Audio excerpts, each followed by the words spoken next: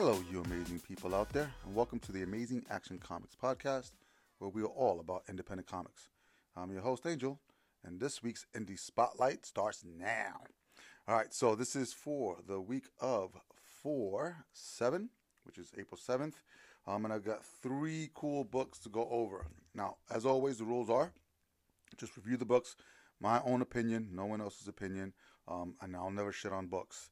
So I know how hard it is for creators to put a book together, to actually put a creative team together, put their heart and soul into something, and then have people just crap all over it, who might not even understand the process. So that's not my goal. My goal is just to share what I've read.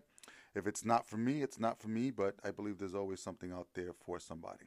So let's dive right into it really quick. All right, so we got three books. The first one is called Tankers, and it's the second title from a new publisher called Bad Idea. Now they're pretty cool because they've just come out of the woodworks.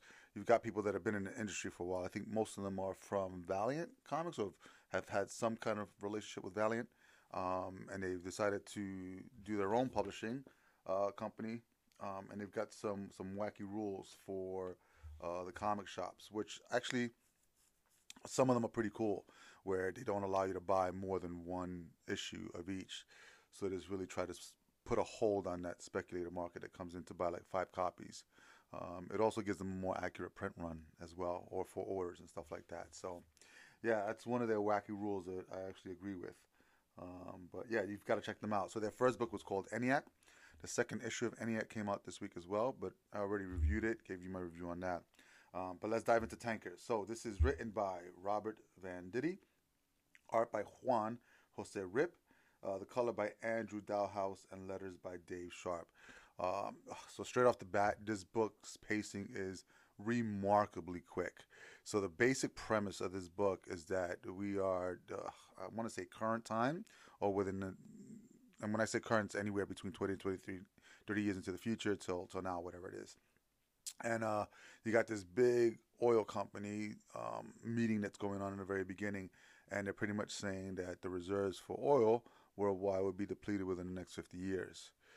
So instead of trying to convert to clean energy or some other energy source, the solution, believe it or not, is to time travel back to when the dinosaurs existed before the meteor struck, and use a photon cannon, particle cannon, to move the path of the comet or asteroid, allowing the next 50 million years to keep evolving through, so that they have 50 more million years of crude oil that they can be developing, which would bring them to another century in current time of oil.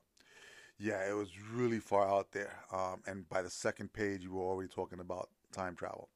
And by like maybe page 4, they were already doing it, which was fantastic. So the pacing of the book is, but it's not ridiculous pacing. The steps that I guess Robert was taking, they make sense. And in the big picture, I look at this book, I step back, it kind of reminded me of Jurassic Park meets the machines from Avatar, those big tanker machines that they were using to kill the Avatar people. Yes, because as soon as they land in prehistoric times, they're back to back to back. I think the team had like 5 or 6 people, and it's blood and guts of dinosaurs all over the place. So they can basically set up camp for the scientists to come in, use the particle cannon to move the asteroid before it hits, and then travel back to present time so that they can take advantage of what they've done. So everything goes off without a hitch until you get to the very end, where it leaves you on the cliffhanger, where they do travel back to present time, but it's not what they expected. So they actually ended up in some kind of jungle area because they didn't calculate for the rotational spin of the Earth. So they actually ended up not where they took off, but they were back in present time. Unfortunately, they were surrounded by these huge ass evolved dinosaurs. And then that's where it ends. So I'm pretty sure I know where it's going to go from there. They just effed everything up. But really cool. I mean, the art's great. The storytelling's fantastic as well. These guys have, they've spent nice dollars, because the cover on this is that heavy cardstock, which is fantastic. And yeah, they got the right team on it, because everything from the art to the colors to the writing, they mesh up really well with one another. There's no clashing anywhere. Um, but I really enjoyed this book. So I believe this one's a bi-monthly. That's the only downside. So you got to wait another 2 months before we get the next issue. And I believe it's 4 issues. So we're looking at 8 months of investment for 4 issues. But pretty as hell. Really cool story. I mean, I think it's something I've never would have thought of myself. And when I heard the concept, I was just like, there's no way it's going to work. But you know what? Yeah, it works. Tankers from Bad Idea. Check them out. All right, moving on to the next one. So we've got from Image Comics, Geiger. So this one's written by Geoff Johns and Gary Frank. Creators, Gary Frank on the art. I mean, you can't go wrong because it's Gary Frank on the art. So it's a beautiful looking book.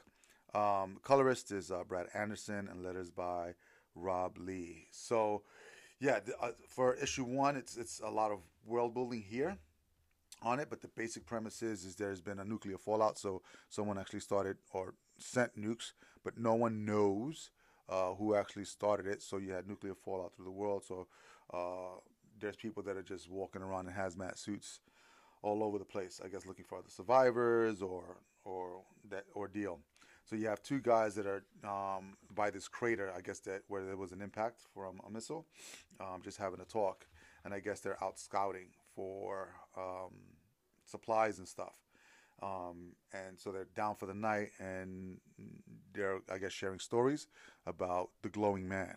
And the glowing man is basically the backstory is what you get from this particular guy who had a family before the whole nuclear fallout. Takes them into a bunker basically to protect them.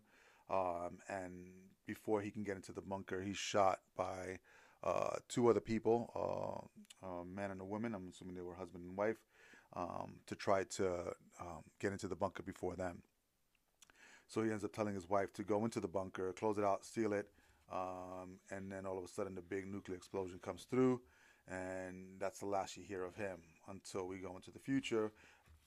Don't remember how long it is. I believe, I want to say it's been a couple of decades. So 20 years later, yep. And you have these guys walking through what looks like a wasteland, trying to find additional supplies. And then they come up against this big wall of just like crushed garbage and cars and sealed. And lo and behold, it's the guy that they've been talking about that comes out. So he actually does glow. It's really freaky, but I mean, yeah, it's not a lot of moving the story along as far as what we understand, but it's a good setup for what should be coming.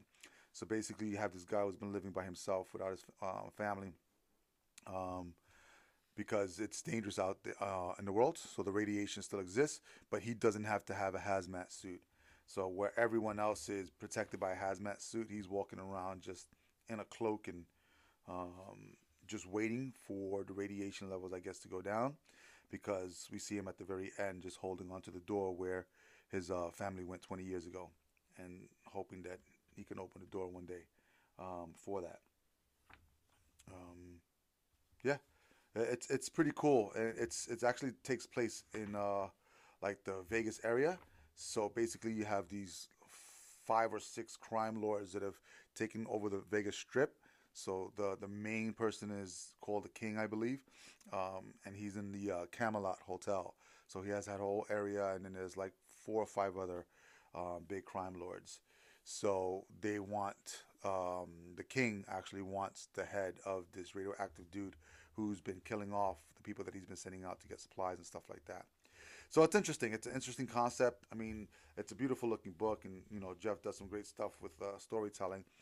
So it's worth checking out. I'm probably not doing it justice with the breakdown, but it like I said, it's right now it's just building up where we are. So you got a guy lost his family from this nuclear fallout. We don't know how the explosion affected him, and if he has any additional powers other than glowing. So I'm looking forward to the next couple of issues. So I'm definitely going on with that one as well. So check it out. Geiger from Image Comics, from Geoff Johns and Gary Frank. Yeah, cool stuff.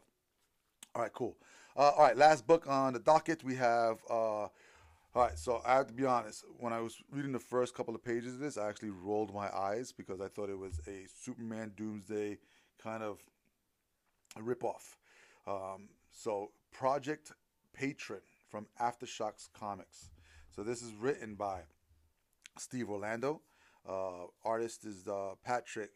I'm gonna butcher his name. Piazzalunga. I'm assuming he's Italian. Carlos Lopez, and then Thomas Maurer is the letterer. Yeah, so the first couple of pages, you have this nostalgic feel of Superman versus Doomsday, and then even ending the same way where both creatures die. So where Superman and the Doomsday character die. They're obviously not called that, but I said, all right, you know what? I almost put it down because I was like, there's no way I'm reading just a ripoff of Superman. So as you continue through and you read through the story, you actually find out because after the Doomsday character died and the main protagonist, the patron, died, 3 days later, the patron rose, which is where I rolled my eyes and like, oh my God, this is Superman all over again. However, as we read along, we get to find out that the patron, the real patron, actually did die. So the UN, I believe government officials got together and they created this, they call it a Reploid. So I think it's an avatar, some type of cyborg that's controlled by pilots in the underground. And so the patron, actual patron, is dead. So they have this patron project where these different people control patron for different scenarios. So you have this huge guy who is responsible for battles. You have other people that are part of like tactics. You have other people that are part of intelligence.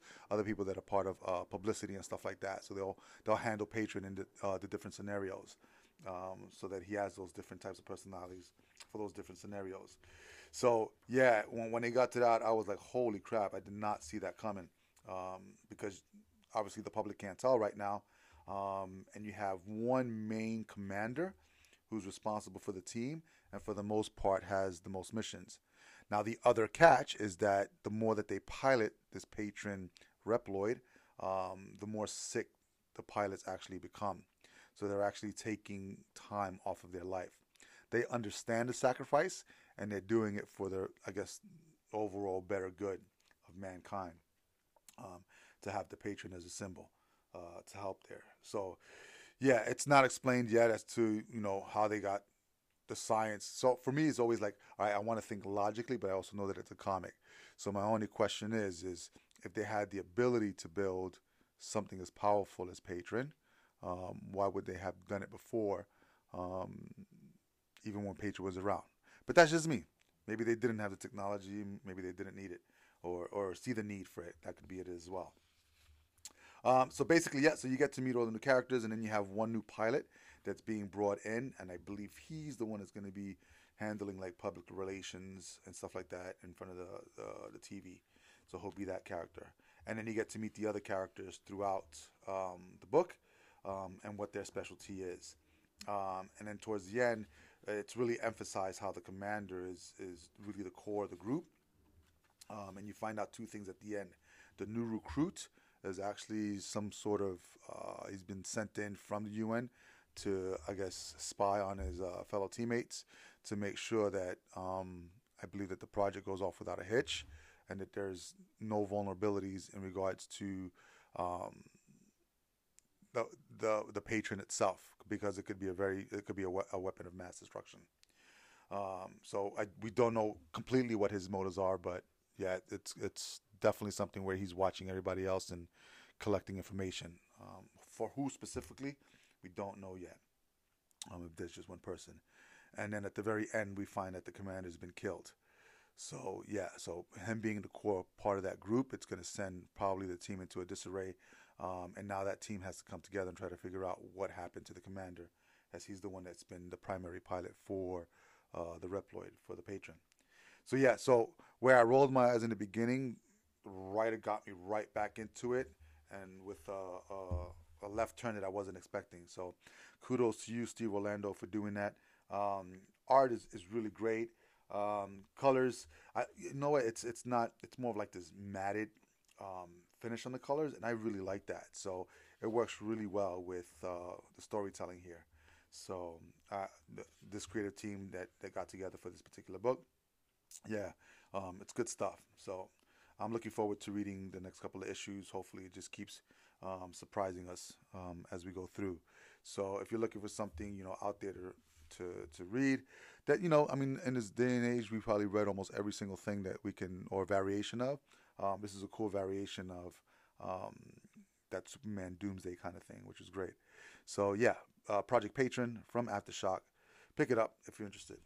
All right, awesome. Those are the three that I have for you. There were others out this week that you might want to check out as well. Silver Coin was another one, which I have. I just have not had a chance to read it yet. And then obviously the stories that I'm reading, like Nocterra 2 came out, ENIAC 2 came out. So yeah, there's some great reads out there. Make sure that you go and support your local comic shop. If you're ever in Fair Lawn, New Jersey, in North Jersey, definitely check out the Joker's Child. That's where I get my comics. They have a ton of stuff there that any comic fan would love. So yeah, cool. If you want to be a guest on the show, as always, remember you can reach out to us. Just go to amazingactioncomics.com/podcast and just fill out that form. We'd love to have you on if you want to, promote anything that you have going on. Every Friday we'll have the Indie Spotlight review for you, and then whenever we film on, whenever we podcast on Sundays, Mondays you'll have a creator spotlight. So until then, we have some really great stuff that we're working on in the backgrounds. As always, we've got probably a couple of weeks before we're going to make an announcement, but we have some stuff coming to local comic shops. But in the meantime, if you want to, check out AmazingActionComics.com for some of those details that we'll be revealing over the next couple of weeks. Until next time, my amazing peeps, be amazing, stay amazing, and read something amazing.